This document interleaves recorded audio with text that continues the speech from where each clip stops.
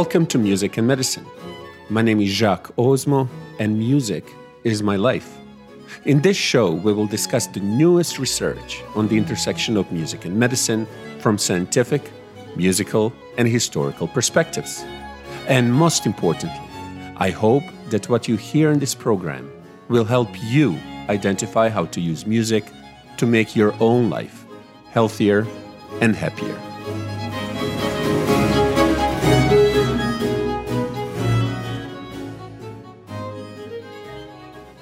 Today, we have a great pleasure of having with us Dr. Andrew Rossetti. Dr. Rossetti is a music therapist on staff at the Louis Armstrong Department of Music Therapy at Mount Sinai Beth Israel Hospital in New York. There, he supervises the multi-site music therapy program in radiation oncology, among other things. Dr. Rossetti, welcome. Thank you. It's a pleasure to be here. You specialize in the clinical use of music in radiation oncology. The use of music in cancer treatment in general is such an important topic, one that I'm personally very interested in. So can you tell us a bit more about your work? Sure. I've been here at the Louis Armstrong Center for Music and Medicine at Mount Sinai Medical Center in New York City for about 11 years. And I was very, very fortunate to have been hired to implement a program of music psychotherapy in radiation oncology. And, it was a fascinating project from the very beginning because at the time there was really nothing to use as a model for this other than Dr. Joanne Lowy's model of medical music psychotherapy. But there were literally no programs, music therapy programs in radiation oncology. There were many in chemotherapy, and some that addressed inpatient oncology concerns, but nothing in radiation oncology. So I was very, very fortunate to get hired to design and implement a program in radiation oncology, and I've been, as I said, since about 11 years. And the program has grown. It's become a multi-site program. We started off at one location, and now we're at three.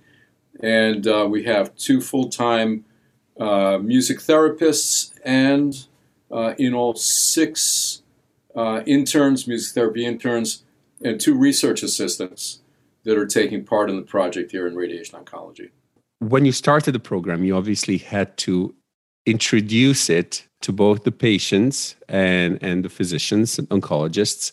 Can you tell us a little bit about that program of introduction and gradual immersion into the everyday oncology procedures and happenings? Sure. Yeah, that's a great question.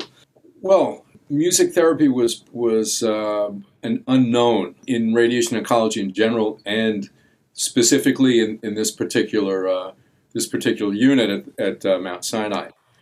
And so there was I'll explain what I think the process was. I spent about the first month of my stay here just interviewing physicians, interviewing radiation oncologists, interviewing technical staff. We have a physics department, which at the time had 12 physicists. So nursing staff, bothering them as much as I could with questions about, what are the difficulties? Where are the challenges? Where are the challenges for you? I spent a lot of time just observing patients in the waiting room. Waiting rooms are very, very interesting places. Also a petri dish for state anxiety, as I observed. And so from all of that observation and interviews, we came up with the idea that the program needed to be focused on not just specifics as it is, but on a broader view of things. And that idea is that what we do is very much aimed at preemptive care, in the sense that we are trying to provide patients with experiences and resources that will be preemptive care for medically induced trauma. Okay. Right? So how do you get physicians on board with a project like that? Well, that was quite a challenge. And I think that team building is one of the things that we pride ourselves on being, I guess, sort of adept at this point. Joanne Lowy is an absolute master at that. I mean, her program has been in place for 28 years at this point. Mm-hmm. So I think that what was involved was a process where you would speak to medical personnel and you had to show them a couple of things. First of all, that you were competent. Mm-hmm. And that there was something that you actually could offer to their patients. And I use their patients specifically because in the hospital, everybody thinks that the people that are there are their patients, right? Not somebody else's. Mm-hmm. And so being able to show physicians and medical staff, nurse practitioners, that there was something that we could actually offer that was beneficial to the patients, not just a pleasant aesthetic experience, but then even more than that, to show them there was actually something that we could do, especially in procedural support, that would make their jobs easier to do. They saw that it was not only beneficial for the patient, but it was also good to have this as part of the team.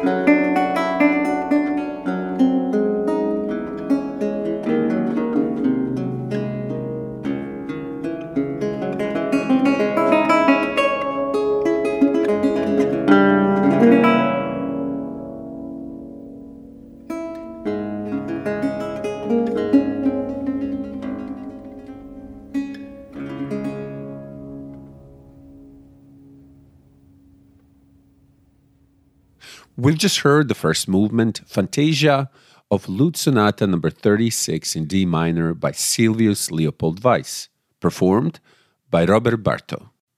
Today we are speaking with Dr. Andrew Rossetti. Dr. Rossetti is a music therapist on staff at the Louis Armstrong Department of Music Therapy at Mount Sinai Beth Israel Hospital in New York. There, he supervises the multi-site music therapy program in radiation oncology. Very good. Now, this was 11 years ago. The techniques and benefits of the clinical applications of music are not taught in medical schools. That is now changing, but it is a gradual process. As a consequence, these techniques and their benefits are not the most familiar to a lot of physicians out there. How did you show to people in advance that these things are really beneficial? Okay. Without them seeing it simply as this adjunct activity that is, especially before the certain clinical studies were done, that without them treating it simply as this adjunct activity that is maybe nice, but not so crucial. Now I think we know more and more that it could be actually crucial, in so many ways. So, I mean, I see this as being a multifaceted sort of process. We are not shy about participating in grand rounds. I've given, at this point, many grand rounds that are directed at medical staff to explain methodology and logistics, the nuts and bolts, what actually happens in music psychotherapy. So that's part of it. We give lots of in-services, which are short talks, usually between 15 and 30 minutes, where we try and also include some sort of experientials in that, once again directed at a small group of medical staff so that they can see and hear, what music therapy might have to offer. But I also think that part of this was being able to leverage being given the chance to try and intervene and make a difference. And so in a unit like radiation oncology, there are quite a few, let's say, close to medical emergency situations that come up. And so some of those have to do with patients having panic attacks, having acute emotional responses to treatment or to the side effects of treatment. And so it was very much about trying to leverage my way into those situations and saying, can I try something on the patient, see if this does any good. And of course, having medical staff there to watch. So there were a number of really key aha moments that had to do at the beginning with phobic responses to medical procedures that I was able to help the patients sort of self-regulate and feel more grounded and collect themselves and be able to proceed with medical treatment. So for physicians, the big part of this was that, well, the music therapist did something that helped the patient be able to tolerate treatment. Wow, great, because without that it becomes a whole different ballgame. And making sure that medical staff was there to see what was going on, to see the results, and also making sure that I did the best possible job that I could, because that could have gone the other way as well. If I would have tried something that turned into a disaster, the patient became more agitated, or complained that their pain level had gone up, well, goodbye music therapy, right? Yeah. So one thing that is often a problem in radiation oncology and other cancer treatment is patient non-compliance with the treatment schedules. So have you perhaps found that music therapy activities and music interventions have any impact on minimizing patients missing their treatments, for example? Sure. Yeah, I think, but I can answer yes to that question, and it would be an accurate answer.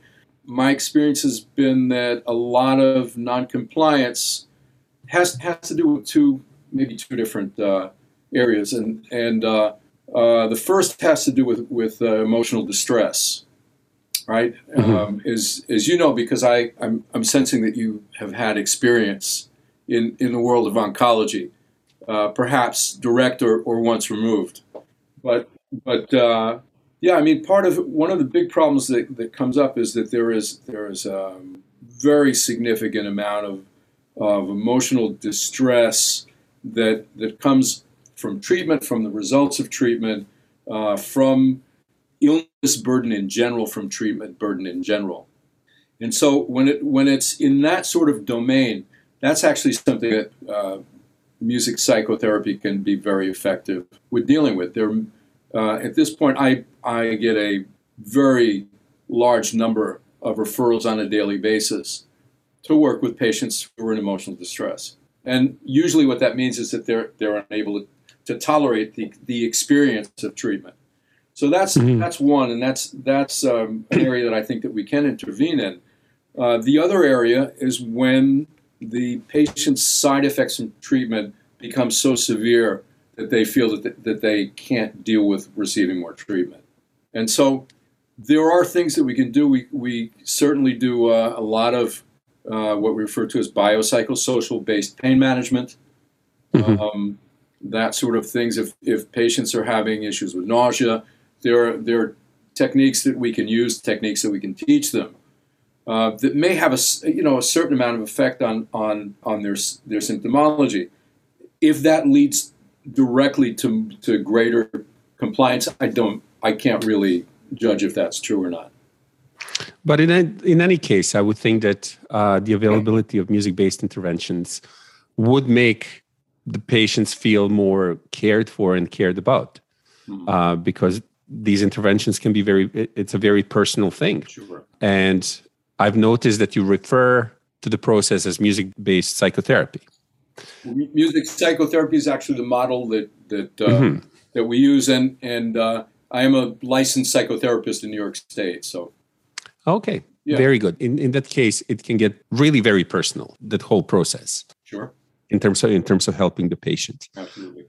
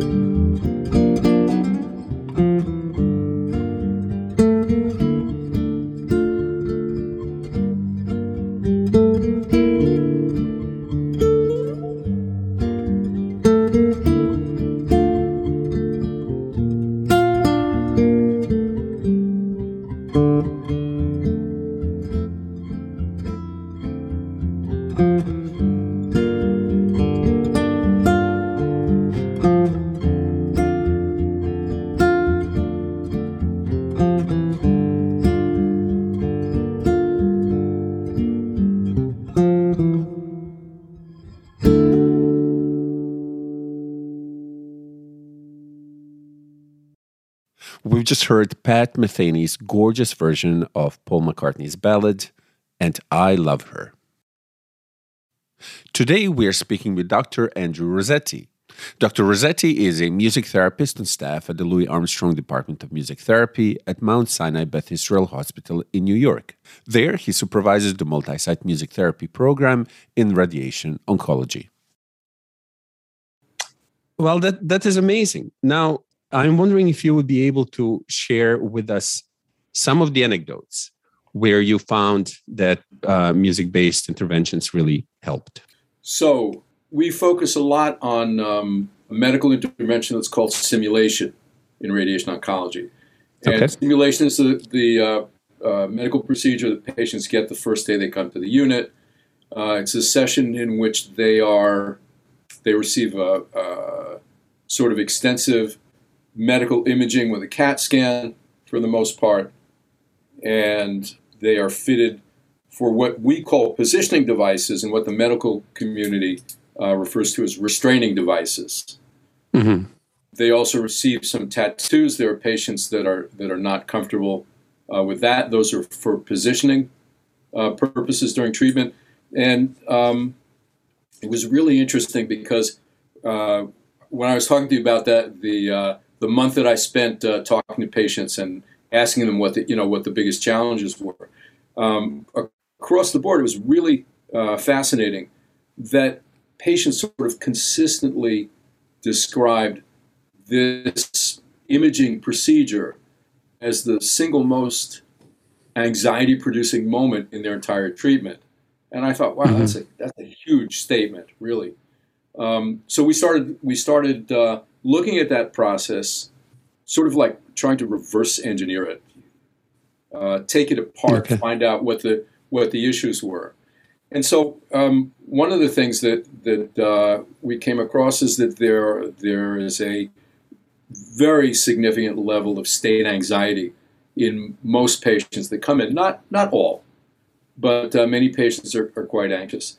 And so that has led, or at going back 11 years, it wasn't all that uncommon for patients to have a full-blown panic attack during the simulation process. And so I would get referrals. At the time, standard treatment was to give the patients Ativan. If that happened, have them wait 20 minutes for the Ativan to kick in, sort of push them through the procedure, and then they would have to be under observation for a couple of hours before they'd be released. So all of that's a problem. It increases toxicity level in the patients, and it sort of shackles nursing staff who have to observe the patient afterwards before they can let them go home. So I think medical staff was anxious to see if there was something that we could offer to change that. And so we have a specific protocolized intervention that has to do with an induction. It has to do with breath focus and visualization, all accompanied by live music that we use as once again, either preemptive or to address patients having panic attack. And why that's so common is radiation therapy includes two of the three most significant stressors in medical procedures. Pain is the first. That's usually not that big a part of that process. But restraint and isolation are part of that process. And those are some things that many patients find devastating. So patients that were unable to even walk into the room and look at the CAT scan, were things that I would get referrals for. Let's see what the music therapist can do with this. And so, fortunately, as I said, we were able to develop a number of techniques of interventions to help with this. And at this point, the incidence of panic attacks during simulation is minimal. Mm-hmm. That is, it clearly shows the benefit of the approach. But can I also please ask you, so there are different, so many clinical studies have been done that support the use of music-based interventions in cancer care in general. So, for example, we know that music-based interventions are often more effective in terms of anxiety, treating the anxiety than pharmaceutical agents, or can be. Sure. Do you find that these things are accepted within the medical community nowadays? Yeah, that wide a net, the medical community is a huge community. Mm-hmm. I think that at this point, it is very well accepted with staff that I get to work with in these three separate facilities. So Yeah, I think little by little, research is such an important tool. It's such an important thing. We have a study that was published in 2017 in the International Journal of Radiation Oncology, Biology, and Physics. Getting it published there was a really big deal because we were not just the first music therapy study that they had published, because this journal is all about protons and photons, mostly. Okay. Right? But the first sort of integrative medicine study that was published, to my knowledge, in that journal. And strangely enough, it made the list of their 20 most downloaded articles 4 years in a row. That is amazing. Which is, it's incredible. I think right there's been quite a bit of exposure about the possibilities of what a program might look like, what it might be able to do. But we were published in the New York Times about a month and a half ago. They did an article about the program, and they interviewed 3 of the physicians who I work with, and I was absolutely amazed at the things that the physicians said about. We were talking about how accepted the program is, how they consider it to be something that in some situations can be offered or used instead of a pharmacological approach. So for a physician, that is fantastic. That's a pretty big statement. The benefits are tremendous. The problem, I think, gradually may become the requirement of health systems in this country in particular to monetize their services in a certain way. Sure. A lot of these methods that produce tremendous benefits are much less expensive or come at no expense to the patient, and yet they produce tremendous benefits. Right. So how do you think one can overcome that in terms of acceptance of these methods in mainstream medicine? That's a rough question. Yeah. I mean, billing right now for integrative medicine modalities is something that has not really trickled down and become something that's standardized. So my understanding is that it's a little different depending on what hospital you're in, and of course how this is coded for billing is another big question. So there were systems whereby there was reimbursement strategies and things like that, but it is far from being resolved. It's still very much a work in progress. But there is a billing system in the hospitals Yes, there are hospitals where music therapy is something that's billable. All right. So also my question in part comes from the fact that there are techniques that you can apply in the treatment that you can share with patients that they can then after that do themselves. Indeed. Especially if you are dealing with things that have been shown to have effects that come close or in some instances are more effective than pharmaceutical agents, then that may become disruptive. Well, disruptive to certain sectors of the yes, of course, healthcare system. Sure, absolutely. But I don't think big pharma is going to disappear anytime soon. And I really don't foresee any paradigm shifts in the philosophy of healthcare in the United States. Okay. I hope I'm wrong. I I wanted to address what you started off asking about this idea of teaching patients how to use the things tools that we use as therapists, and this is an integral part of my approach. In that we were very much resiliency focused. This is about trying to help patients shift this change in identity that happens when someone gets a severe illness. There's often a very, very real shift in sense of self, in how they identify themselves, And so often what can happen in that process is that patients who are getting, especially if it's long-term treatment, sort of take on this role of passive recipient, right? And that can lead to real feelings of victimization. Loss of the locus of control suddenly shifts from internal to external, multiplied by 100, right? Mm-hmm.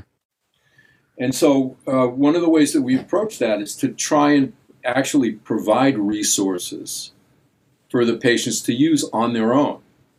And that includes teaching them relaxation techniques and how to use music-assisted relaxation and things like that. Even pain management strategies that they can do on their own. With the idea of the bigger picture is that it's looking to shift their sense of self from being passive recipients to being proactive, participatory in their own treatment. Mm-hmm. Right? So that shifts that whole thing of the locus of control back into being more internal. And you can see a difference when patients actually start to integrate those ideas and those techniques. There's often a real shift in the way they approach treatment and the way they are in treatment. But they feel, I suppose they start to feel that they have some degree of control, because there is so much in the cancer treatment that you absolutely have no control over, including the treatments that are administered. But if there is something that you can actually do, that would make a huge difference. Sure. Cancer treatment is challenging. It's often a horrific experience for many people. Mm-hmm. So anything we can do that can sort of shift their focus a little bit off of the horrificness of the experience is a good thing, I think. Absolutely.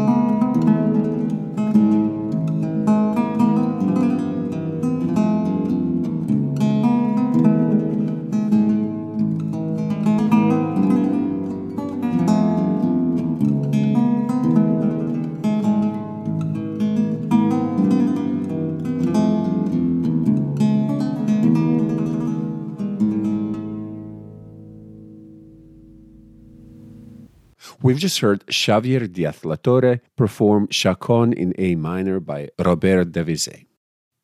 Today we are speaking with Dr. Andrew Rossetti.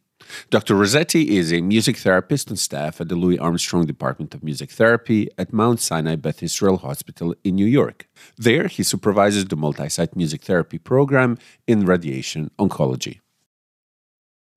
So could you please tell us a little bit about how did your career and your interests lead you to radiation oncology and cancer care in general? Well, sure. I think at this point I'm soon going to be 69 years old, so there's some miles that have been traveled, and it seems like this point that this is just a logical landing place for a series of events and opportunities that I've been very, very lucky to have in my life. And the first was when I was ready to go to college, I wasn't sure whether I wanted to study psychology as a major or music as a major. I mean, I'd been a musician since I was a little kid and all of that.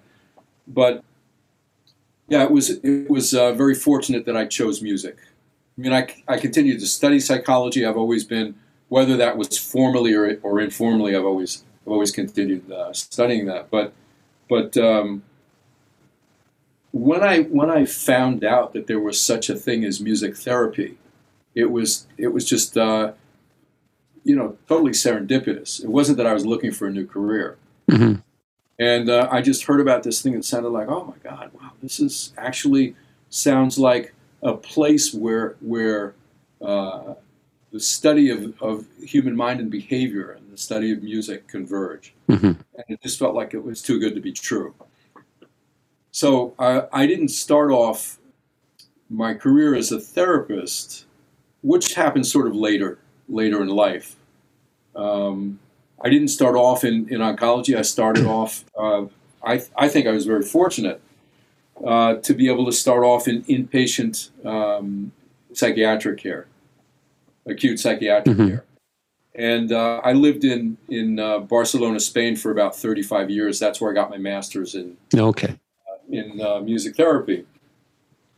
And my clinical internship was at this acute psychiatric facility that had never had music therapy. And I was very, very fortunate because my supervisors, I didn't have a music therapist, although officially I had a music therapist as a supervisor. My actual on-site supervisors were a psychologist, a psychiatrist, and 4 psychiatric nurses, who had no idea what music therapy was supposed to look like.